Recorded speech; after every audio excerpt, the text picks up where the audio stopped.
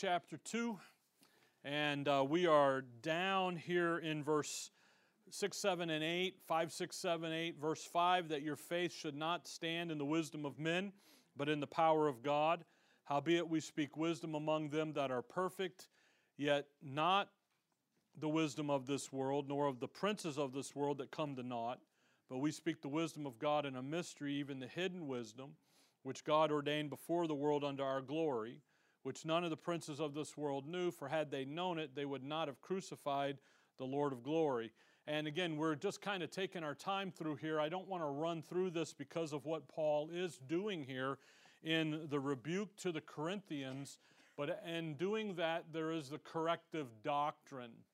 And the corrective doctrine here is critical for us to see so that we then too can be on guard and to be careful as we go through. And again, what Paul's rebuking the Corinthians for is they are adopting human wisdom in order to, in their pursuit of spiritual understanding, spiritual enlightenment, spiritual knowledge, they're using human wisdom to do it and to try to gain there. And so Paul, the first four chapters here, focuses in on the danger of following after human wisdom, of adopting it, and so forth. And again, we begin to kind of dig in here a little bit as Paul goes a little deeper now in verse 6. Verse 5 we looked at last time, and I know on the video it's 5 to 8, 6 to 8, and that's because we're talking about all four verses. But in verse 6 now, Paul brings in something, howbeit we speak wisdom among them that are perfect. We'll talk about that in just a minute. Yet not the wisdom of this world, nor of the princes of this world that come to naught. Verse 8, which none of the princes of this world knew. And Paul makes a reference here to the princes of this world. So a little deeper now. It's not just, it's dangerous for you on this level, but now it's dangerous in a deeper manner. And really, he's why in his rebuke of their adopting human wisdom and wisdom of this world and the danger of it, he brings up this issue of the princes of the world, of this world. Okay? Now, he is not talking about what most people say when they read this about the princes of this world and had the princes, which none of the princes of this world knew. Most people say that's Nero, it's Rome, it's a human agency, and that is not what Paul's talking about.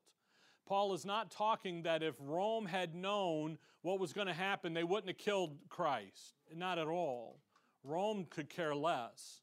Rome killed the Lord because he claimed to be a king. He claimed to be a political leader. So when you think about here about what's going on, why is Paul bringing this up? And he's literally going to start talking about the adversary. He's not talking about Caesar or Herod or Pilate or any of the human agency. He's rather going to start talking about that operative that's working behind the scenes, behind the government. We call that the deep state, okay? Or the dark state, or the dark star, depending on who you want to talk to, okay? But so why does Paul bring this up? Well, he brings it up because there is an operative in the world today that's whole design is to keep people blinded and ignorant. And the Corinthians are playing right into the hands of that operation, the hands of the satanic policy of evil. And again, the Satan's plan is to keep people ignorant, to keep them blinded of what God's doing today. If you look over at 2 Corinthians 4, verse 3, but if our gospel be hid, it is hid to them that are lost, in whom the God of this world hath blinded the minds of them which believe not. Why? Why is he blinded? Lest the light of the glorious gospel of Christ, who is the image of God, should shine unto them. So there is a God of this world. We'll see it in a little bit here about the prince, the power of the air. And there's an operative behind the scenes that's design, operation, policy, plan, procedures, however you want to call it, is designed to keep people blinded and ignorant. And then the second issue of why he brings this up is really the real danger here, that the Corinthians and the church today, you look around and where do the church today, how do they come to wisdom? And they go right after the human viewpoint and the human theology and human wisdom, and they're literally, come over to 2 Timothy chapter 2. They're literally going to do what 2 Timothy 2 here warns, and that is by playing into the hands of the satanic policy of evil. The believer, the Corinthians, are literally playing right into the hands of the satanic rebellion against God. And that's what's scary about this. That's what's startling here. And what the Corinthians, and again, the church today, doesn't understand is that by adopting human wisdom, now human wisdom is the vehicle that the satanic policy uses to promote and to propagate and to push, to serve the creature more than the creator, Romans 1:25. Human wisdom is designed to keep people blinded, ignorant of what God's... And what happens here is that they are literally, the believer unwittingly, all right, I have to say unwittingly, because I don't know of any believer that says, all right, I'm just rebelling against God today. You know, they don't, okay, so it's an unwittingly, the Corinthians are doing it. They're participating in the satanic rebellion against God. And these are believers. Now, they're not losing salvation, justification, blessings, or any of that. They're just not, again, where we started. In chapter 1 of 1 Corinthians, they're saints, their walk isn't matching their identity.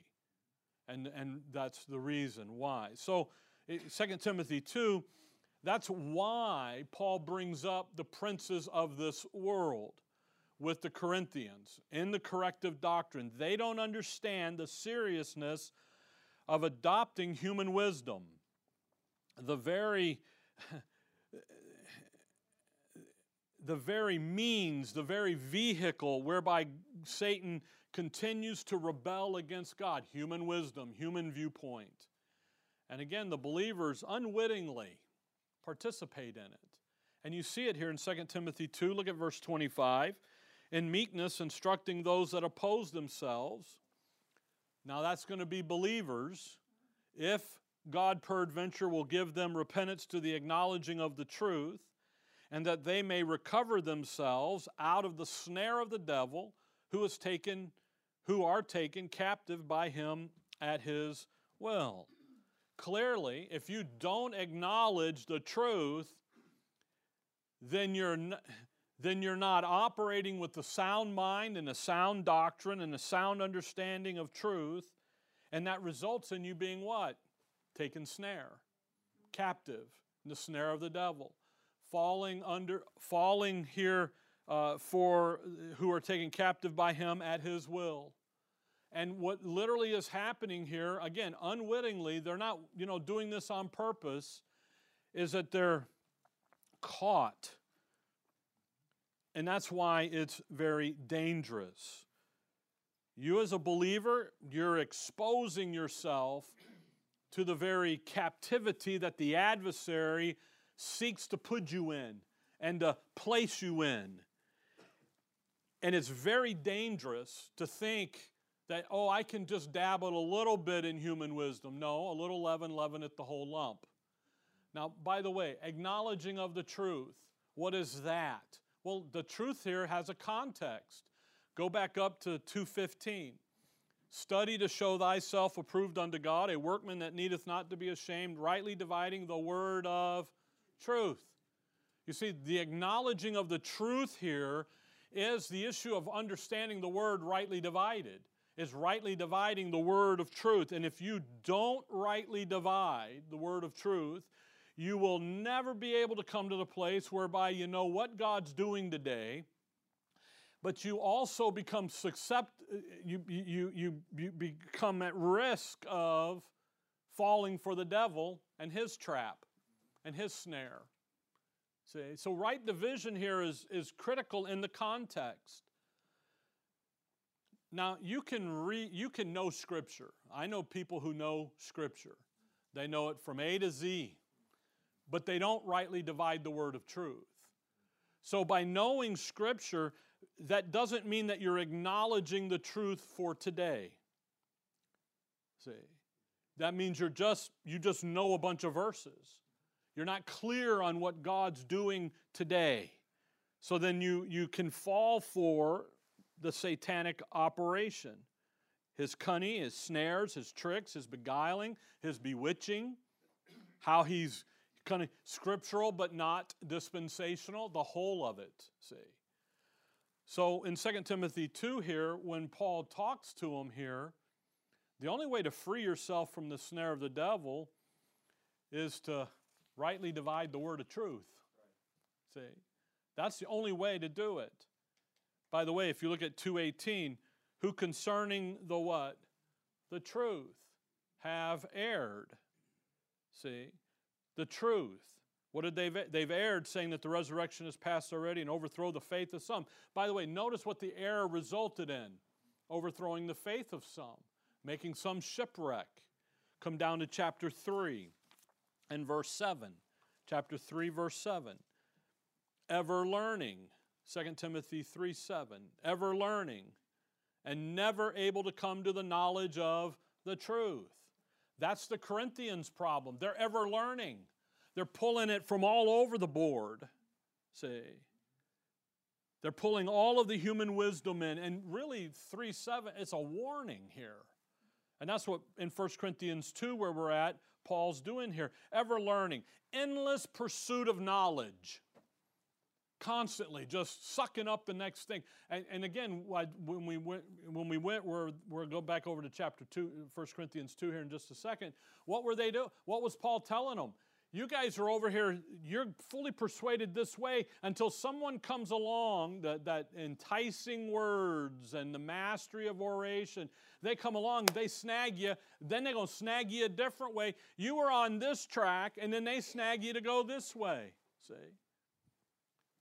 And you're ever learning, but what? Never able to come to the knowledge of the truth. Again, what are you doing?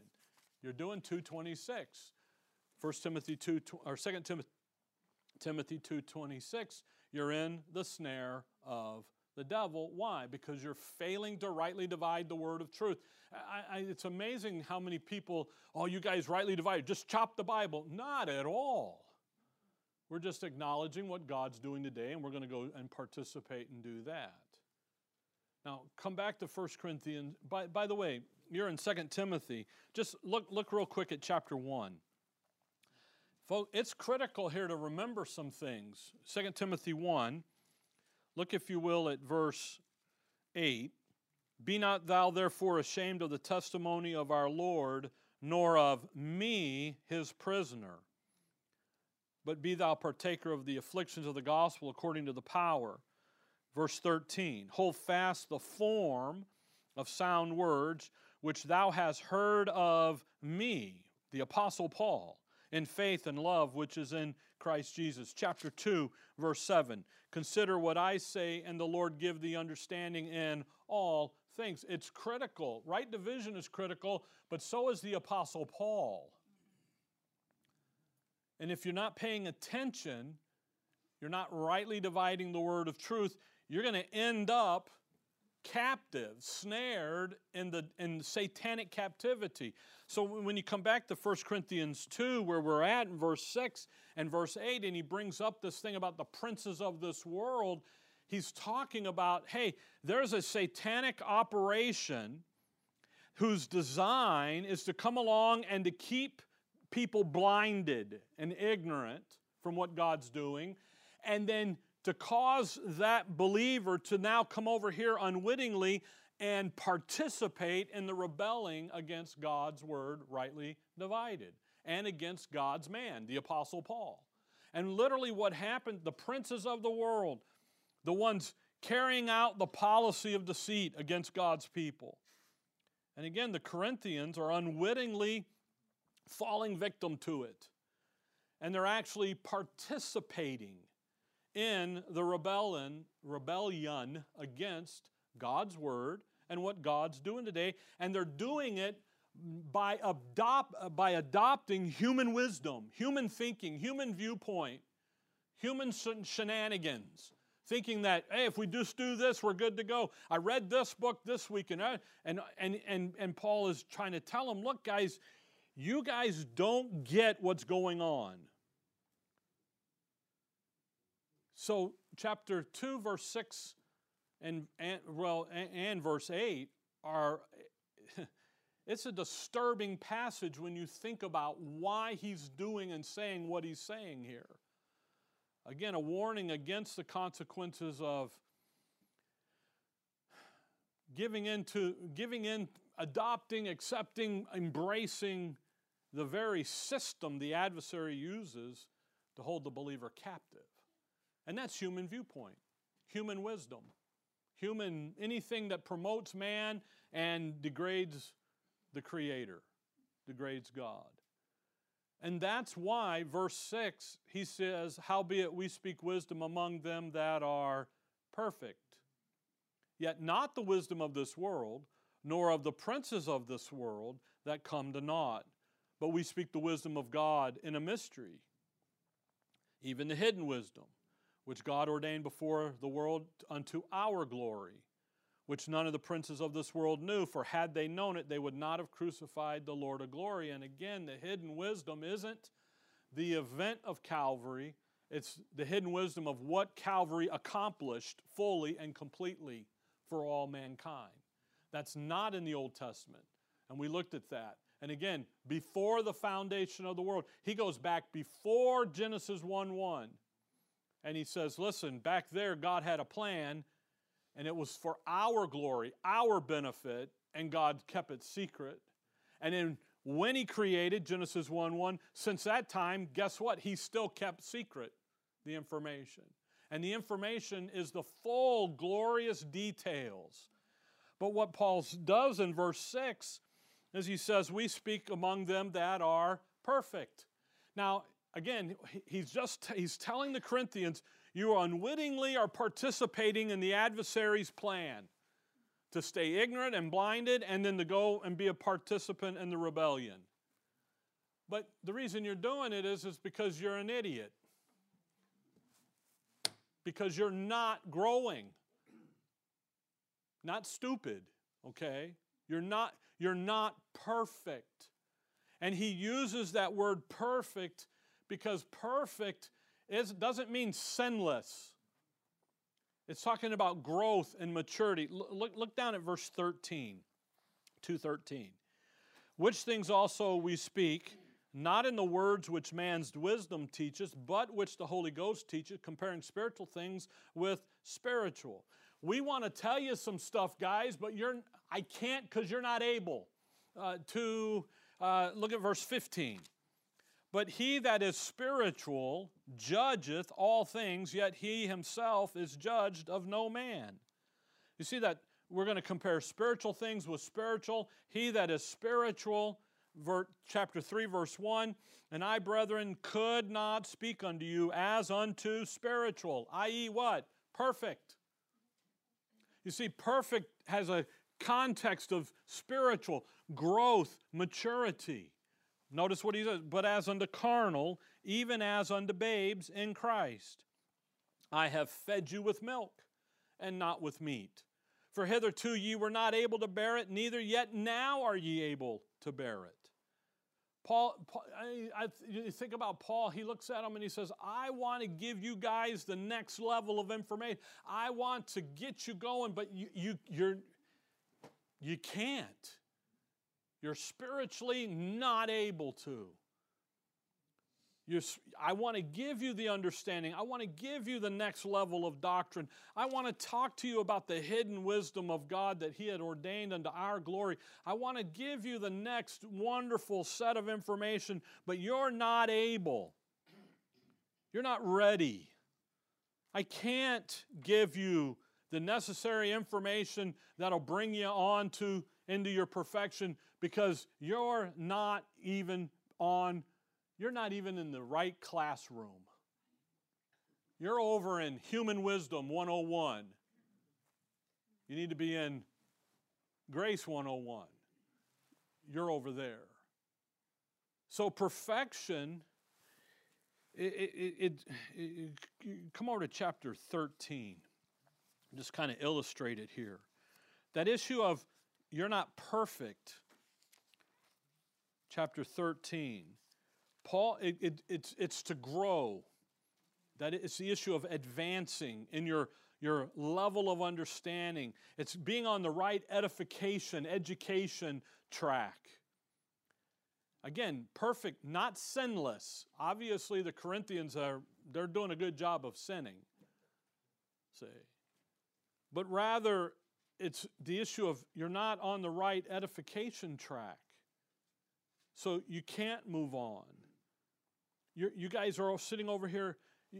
I told you 1 Corinthians 13. Hold on to there. Come back to Romans 6. Romans 6. You see, the Corinthians were, and on your way, go back there to chapter 2 of 1 Corinthians. 1 Corinthians 2. Hold on to 13. Just turn the page over. 1 Corinthians 2 first. And then we're going to go to Romans 6. If you look at 1 Corinthians 2, if you look at verse 2, he says, "For I determined not to know anything among you save Jesus Christ and Him crucified." That's a rebuke. That isn't Paul's life verse, okay?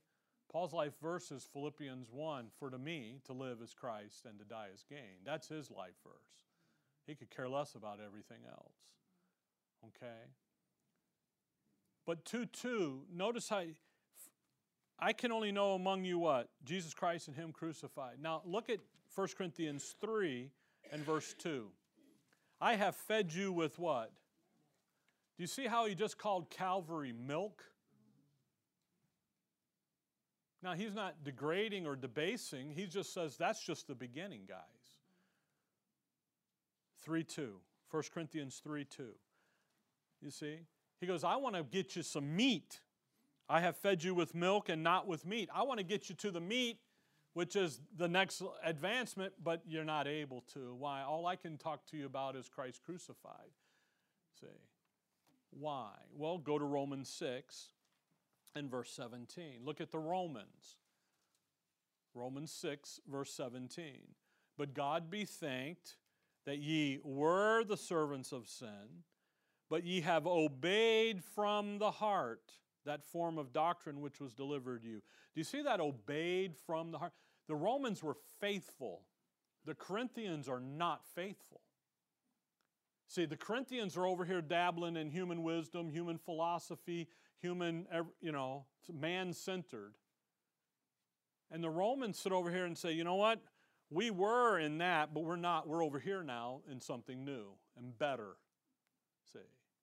So when you think about what's happening here, now come back to 1 Corinthians 13. The use of the language, in Paul's language, that use of that word perfect, it doesn't mean sinless.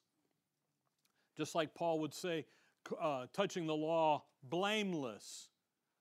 Not sinless, but blameless. Every time Paul had broken the law, he went and did what needed to be to fix that break. But look at 1 Corinthians 13. Thinking about perfect. And that issue of growth, verse 11. When I was a child, now, just an illustration here. When I was a child, I spake as a child, I understood as a child, I thought as a child. But when I became a man, I grew up. I growed up. Okay? What did I do? I put away childish things. Now, in human viewpoint, he with the most toys in the inn wins. Do you know how childish that is? But yet, most of you do that. Maybe not toys, on some other level. See? That's childish. That's not how an adult thinks. That's not how an adult talks and acts and behaves. Well, they need to... No. Verse 12, For now we see through a glass darkly, but then face to face. Now I know in part, but then shall I know even as also I am known. Paul is telling the Corinthians, you need to grow up. I'm telling you, you need to grow up. That's what Paul said. You guys need to move from the milk of the matter into some meat here. You need to move. You need to graduate. You need to come over to Hebrews chapter 5. You see, this is a rebuke here. This isn't Paul having a happy day with the Corinthians, because they should be at a level of edification, of education, of understanding where he can give them I'm just going to call it because what it is, the doctrines of Ephesians. See? Again, Paul anticipates getting more information. He doesn't say he's got it all. He's like, I want to give you guys the next level, but you can't because you're still wallowing over here in pity party of you, of woe is me, of human wisdom, of human view. And you got to grow up. It's time to grow up here. I want to communicate the next level of doctrine to you, but I can't because you're not ready. You're not able. And if I did give it to you, then you would just waste it away. You wouldn't even rejoice in it. Hebrews 5. You see, what he's telling these Corinthians, and again, the church at large today, when you look around, look at that. Most of Christianity today is sitting and doing what? Having a pity party of some sort, whatever it looks like. Usually they dress it up so it doesn't look like a pity party, but it is. And Paul sits there and he says, guys, I should be able to give, you should be at a level of doctrine, of edification, of education, understanding, where I could communicate the next level of doctrine to you, but you're not.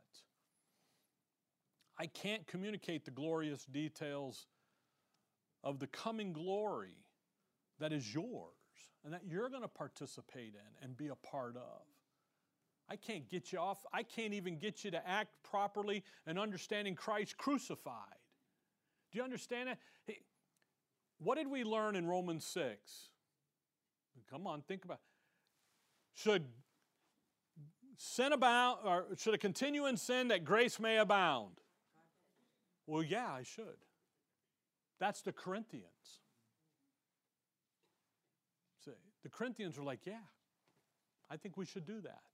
So what do they go do it? See, they didn't move off of justification. That's Christ crucified.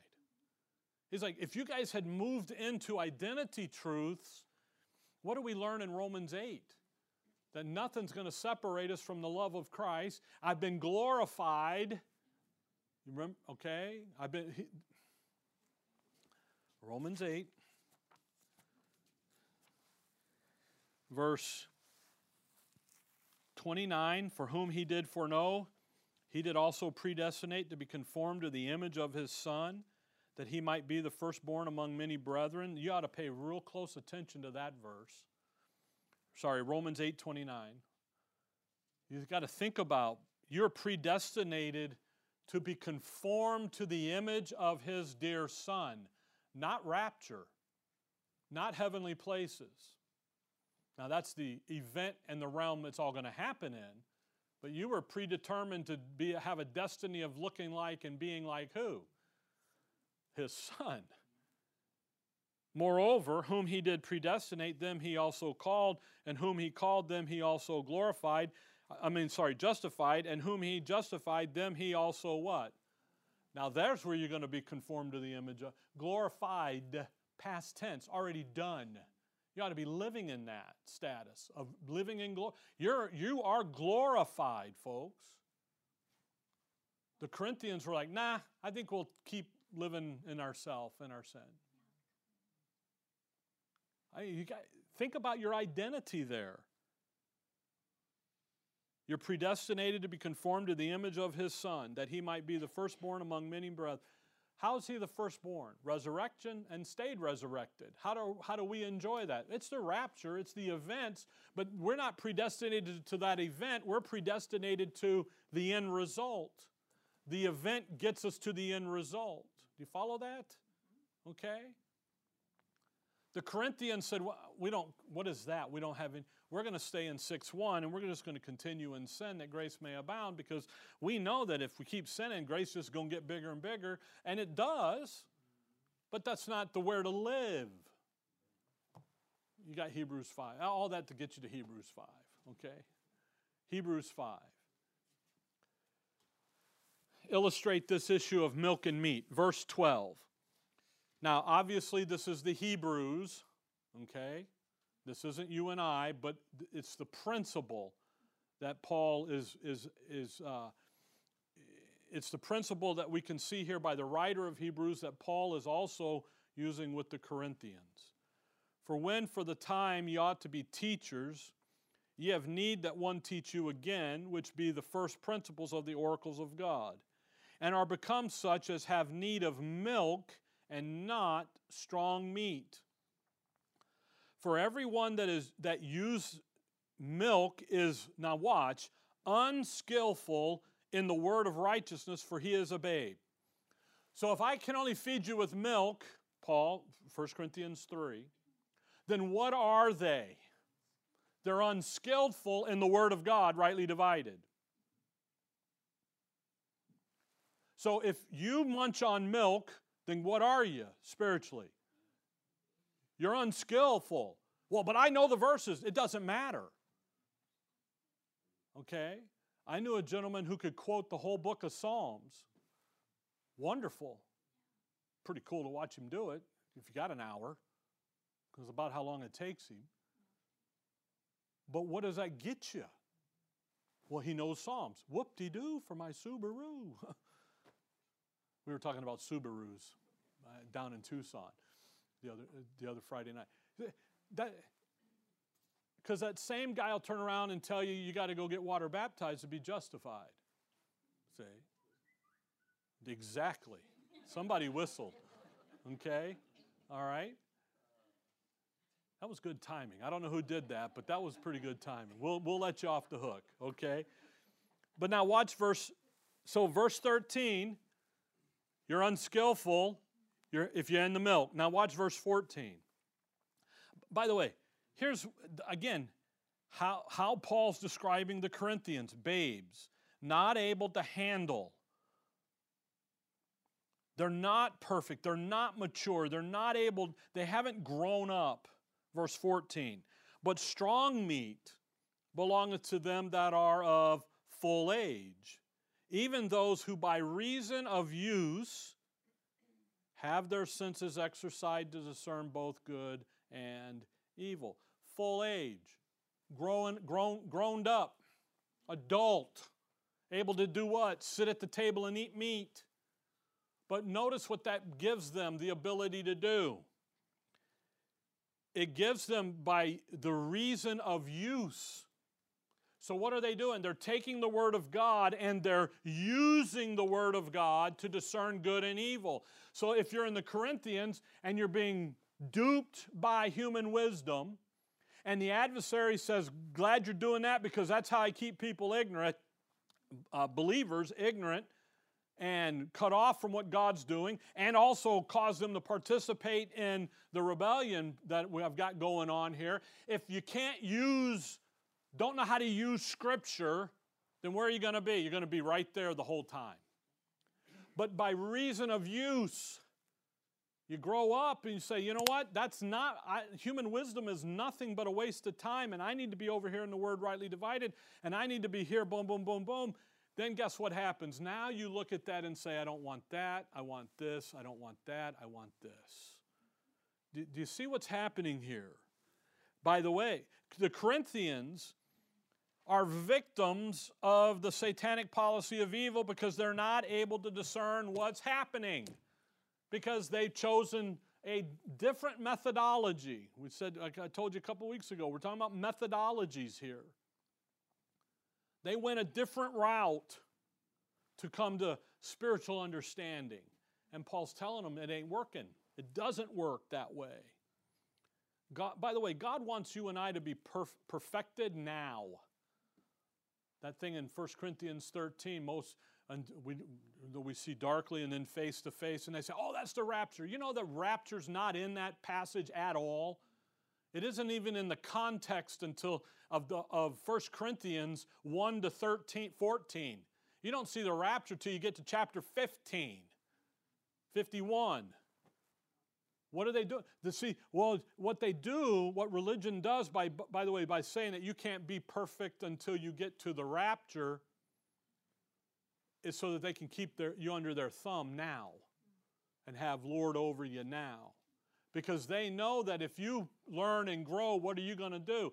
That ain't right, mister, and move on, see. You follow that? That's a by the way, okay? God wants you to be perfected now. He wants full-grown adults, full age, right now. So, because we have an ambassadorship, we have a vocation we've got to go do, and how perfected saints do the work of the ministry. Come over to 2 Timothy chapter 3. 2 Timothy chapter 3. 2 Timothy 3. And verses we know, verse 16 and 17. Again, just thinking about, oh man, I missed that in Hebrews 6. Oh, go back to Hebrews 6. Hebrews 6. Sorry. Hebrews 6. I have a note here. Don't forget Hebrews 6. So I did. Hebrews 6. All right, so we have useful of milk is unskillful in the word of righteousness, for he is a babe, verse 13, verse 14. But strong meat belongeth to them that are full age. Chapter 6, verse 1. Therefore, leaving the principles of the doctrine of Christ, let us go on unto what? Perfection. Not laying again the foundation of repentance from dead works and of faith toward God. Of the doctrine of, where they are to go where? On to perfection. It all has to do with you need to grow up. And you don't need to keep revisiting the little stuff. You need to nail it, put it down, done, never go back to it, and move on to the next. You should never struggle with who you are in Christ. And yet, we all struggle with who we are in Christ. What? Something's holding us up. So you got to hit it, boom, and go to nail it. Take it all back to Calvary. I was talking to some folks about forgiveness. You know what? You know what makes forgiveness so hard? You. Because you flat out don't want to do it. You know the verse tells you to do it, Colossians 3:13, but you don't want to do it. So you make it into a game. You make it into a thing. You make it, and it's real simple. It really is. You just got to want to do it. But until you want to do it, guess what it's going to be? It's going to be a situation that you'll never do. And that's the struggle. And again, it's time, 2 Timothy 3. The Corinthians are struggling. No spiritual growth here at all. They know they're justified, and that's all they know. Even though Paul has given them Romans 6, 7, and 8, even as he has talked to them about Romans 12 through 16, they're just not moving on. They enjoy the other stuff far more. Because human wisdom, human viewpoint, human philosophy does what? It promotes the creature, man, over the Creator, Romans 1:25. And it does that because of the princes of this world. 2 Timothy 3, verse 16. All Scripture is given by inspiration of God and is profitable for doctrine, for reproof, for correction, for instruction in righteousness, that the man of God may be perfect. All right, perfect, what does that mean? Comma, thoroughly furnished unto all good works. Isn't that interesting? The formula, doctrine, reproof, correction, instruction in righteousness is going to do what? It's going to produce growth.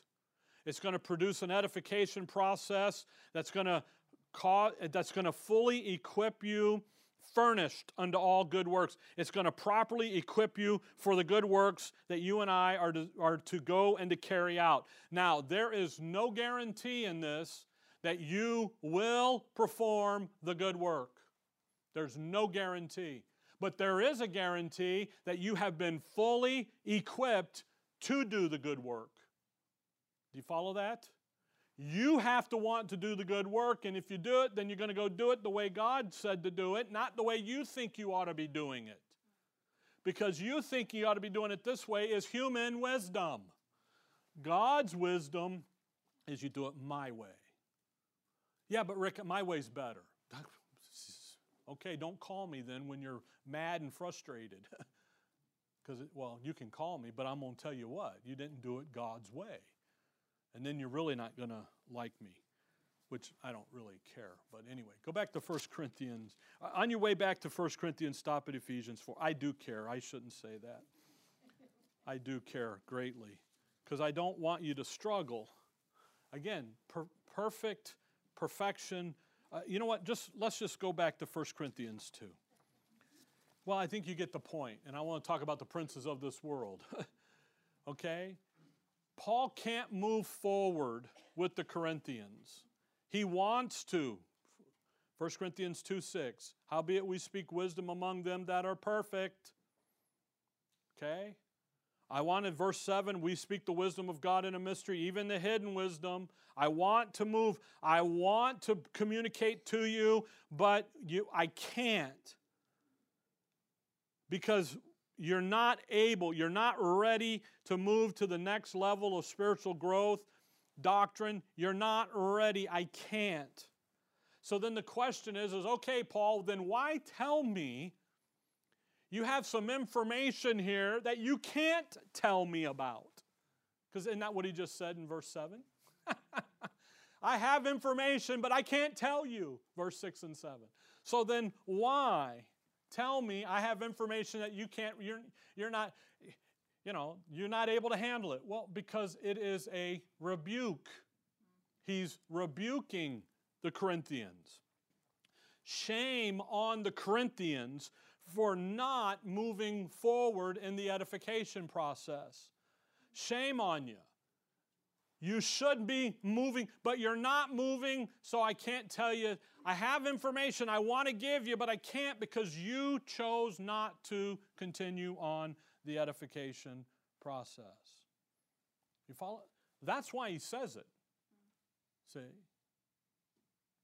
But then he says, but if the princes of this world knew it, they would have not crucified the Lord of glory. That would have, if the mystery was not a mystery, then human history would have been altered catastrophically back at Calvary, because Calvary would not have happened.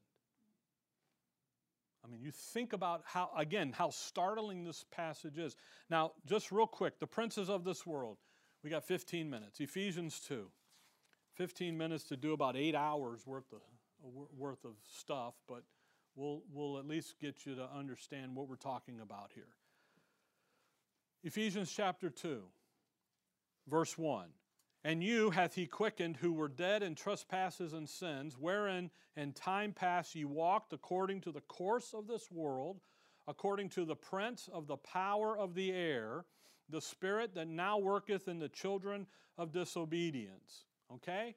Now, when he says who the princes of this world, and what he's talking about that is he's talking about Ephesians 2, 1 and 2 here. Okay? Now, just think about verse 1.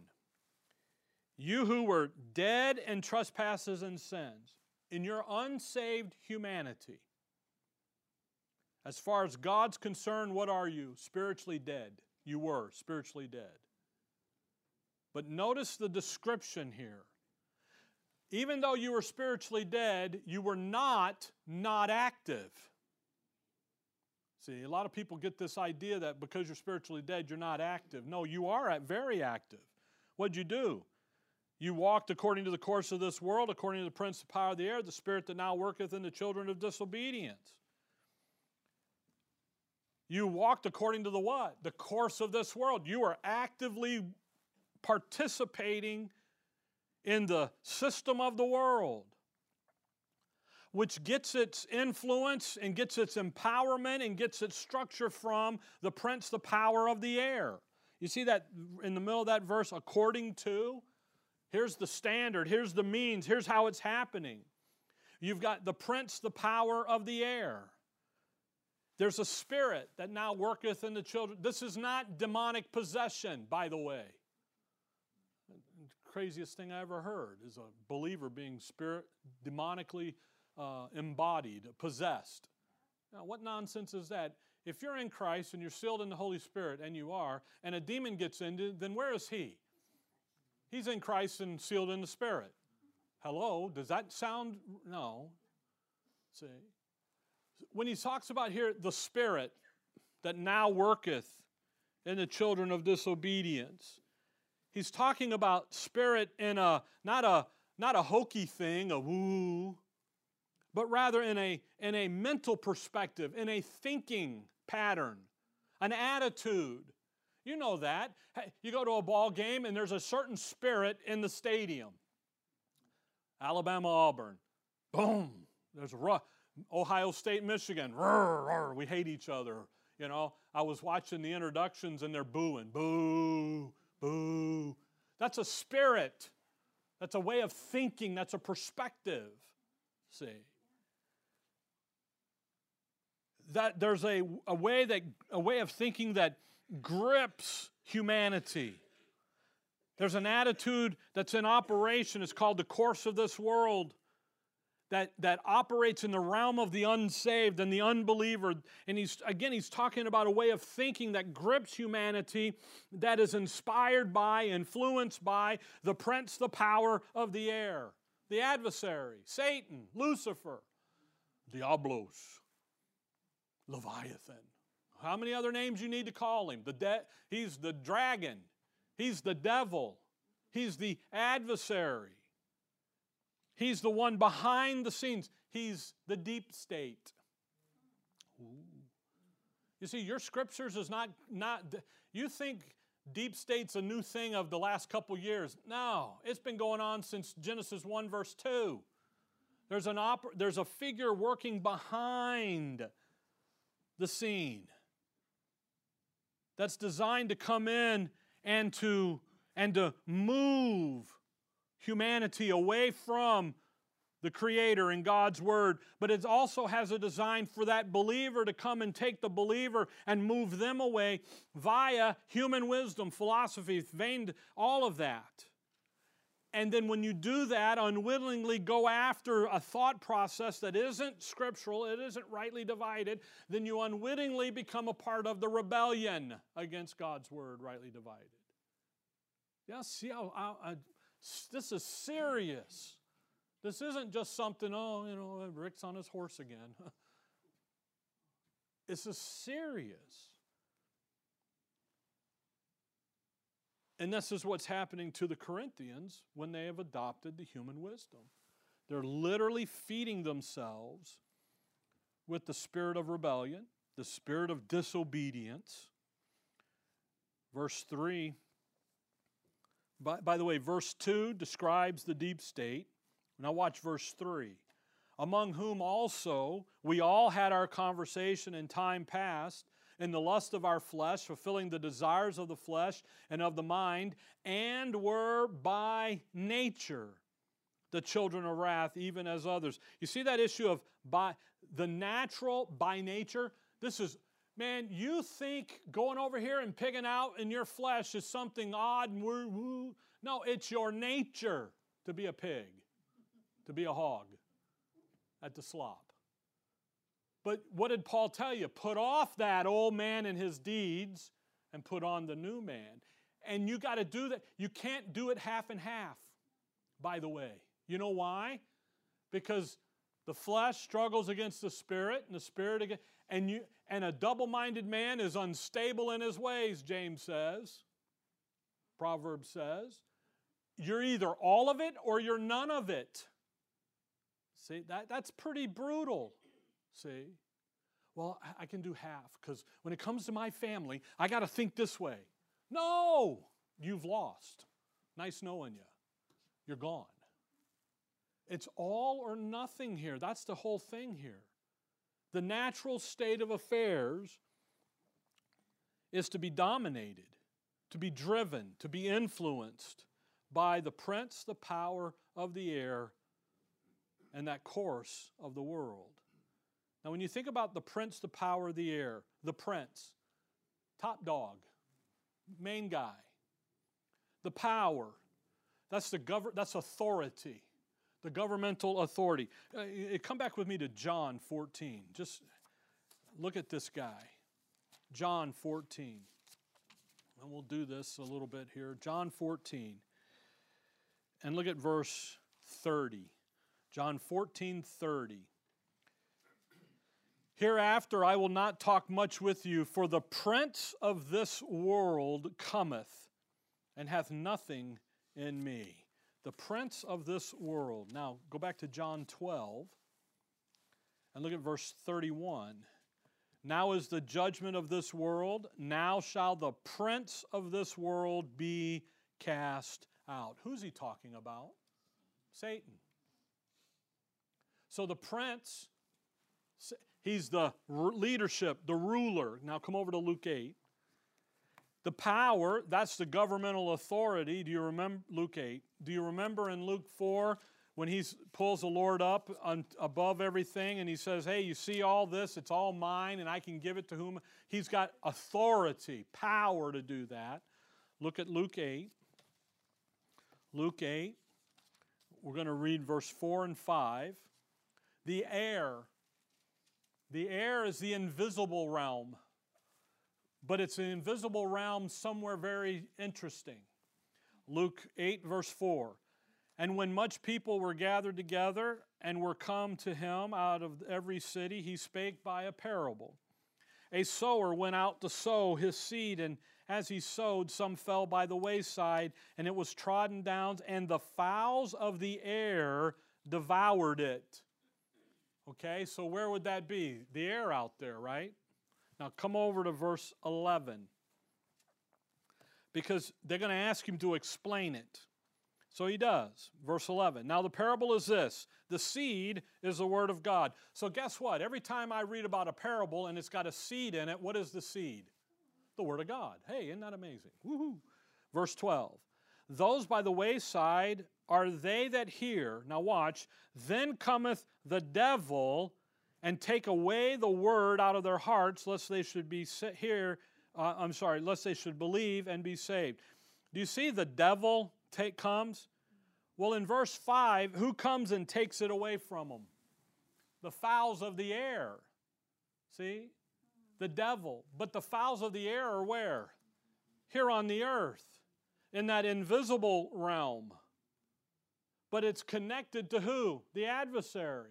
So when he says the prince, the power of the air, we have the chief ruler of the governing authority in the invisible realm out there, but it's also here on the earth, isn't it?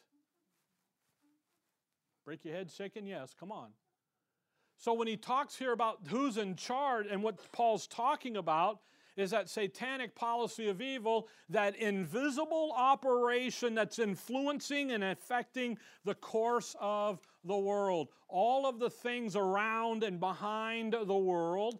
And for time's sake, you go to Isaiah 14. And Isaiah 14, you got the 5-step declaration. Go to Isaiah 14. Just forget me telling you. Go to Isaiah 14. If we had time, we would go all through the book of Ephesians. Actually, you get Isaiah 14, go back to Ephesians 6, because Ephesians is what tells us about all of this. In Ephesians 6, verse 12, what do we find out? We find out that we wrestle not against flesh and blood, but against principalities, against powers, against the rulers of darkness of this world, against spiritual wickedness in high places. High places. He doesn't say heavenly places. He says high places. And the reason for that is the reference in Isaiah 24 to what the Lord's going to do to the guy who occupies and runs and oversees the high places and the things on the earth. What's he going to do? He's going to destroy him. He's poking him. Now, Isaiah 14. Now, just notice this real quick here, and you'll get I hope you'll get what's happening here. When Paul says, the princes of this world, what he's talking about. Isaiah 14, look at verse 4. Isaiah 14:4. That thou shalt take up this proverb against the king of Babylon and say, how hath the oppressor ceased, the golden city ceased? Now, let me ask you something. Is there a king of Babylon? Yes. Who is he? Nebuchadnezzar. Okay? So there is a literal man who is the king that Isaiah is going to go and say this stuff to. Now look at verse 12. Verse 9. Hell beneath is moved for thee to meet thee at thy coming. It stirreth up the dead for thee, even all the chief ones of the earth. It hath raised up from their thrones all the kings of the nations. All they shall speak and say unto thee, art thou also become weak as we? Art thou become like unto us? Thy pomp is brought down to thy grave, and the noise of thy viol. The worm is spread under thee, and the worms will cover thee. How art thou fallen from heaven, O Lucifer, son of the morning? How art thou cut down to the ground, which did weakenest the nations? Now let me ask you something. Who's Lucifer? He's that anointed cherub that covereth. He's fallen. He's going to be the devil, the Satan, the adversary. So is Isaiah talking to Nebuchadnezzar? Yes. But is he also not talking to Lucifer, who's behind Nebuchadnezzar, pulling the string, the deep state? Yes. It's a yes and a yes. He's really talking to the one behind the king who's pulling the strings of the real power. And what did he say in verses 12 to 14? I'm going to exalt, I'm going to ascend, I will be like the Most High God. By the way, it's very interesting. You ought to take some time, Isaiah 14, and the 5 things that he says, and then go run over and look at Philippians 2, 5 to 8, and see the 5 or 6 or 8 things that the Lord does. Satan says, I will exalt. The Lord says, I've descended. I chose to humble myself. I chose to be this. He's the other way. It's very interesting. Anyway, you go to Ezekiel 28. Run over there to Ezekiel 28. Oh, time to quit. Oh well. Ezekiel 28. Ezekiel 28, verse 2. Ezekiel 28:2. Son of man, say unto the prince of Tyrus, thus saith the Lord God, because thine heart is lifted up, and thou hast said, I am a God, I sit in the seat of God, in the midst of the seas, yet thou art a man, and not God, though thou set thine heart as the heart of God. Now, who's he talking to? Well, he's talking to the prince of Tyrus, who is a man. But he's also talking to who? The guy behind the scene pulling the strings. Verse 12. Son of man, take up a lamentation upon the king of Tyrus. Now he's going to talk to the king of Tyrus. And he's going to say to him, thus saith the Lord God, thou sealest up the sum full of wisdom and perfect in beauty. Thou hast been in Eden, the garden of God. Well, who was in Eden? The Lord Jesus Christ, Adam and Eve, and the adversary, Satan. Satan. But who's he talking to? He's talking to the king, but he's really talking to the guy behind. The prince, so when you come back to 1 Corinthians 2, and we looked at those quickly, and you can look into them a little deeper.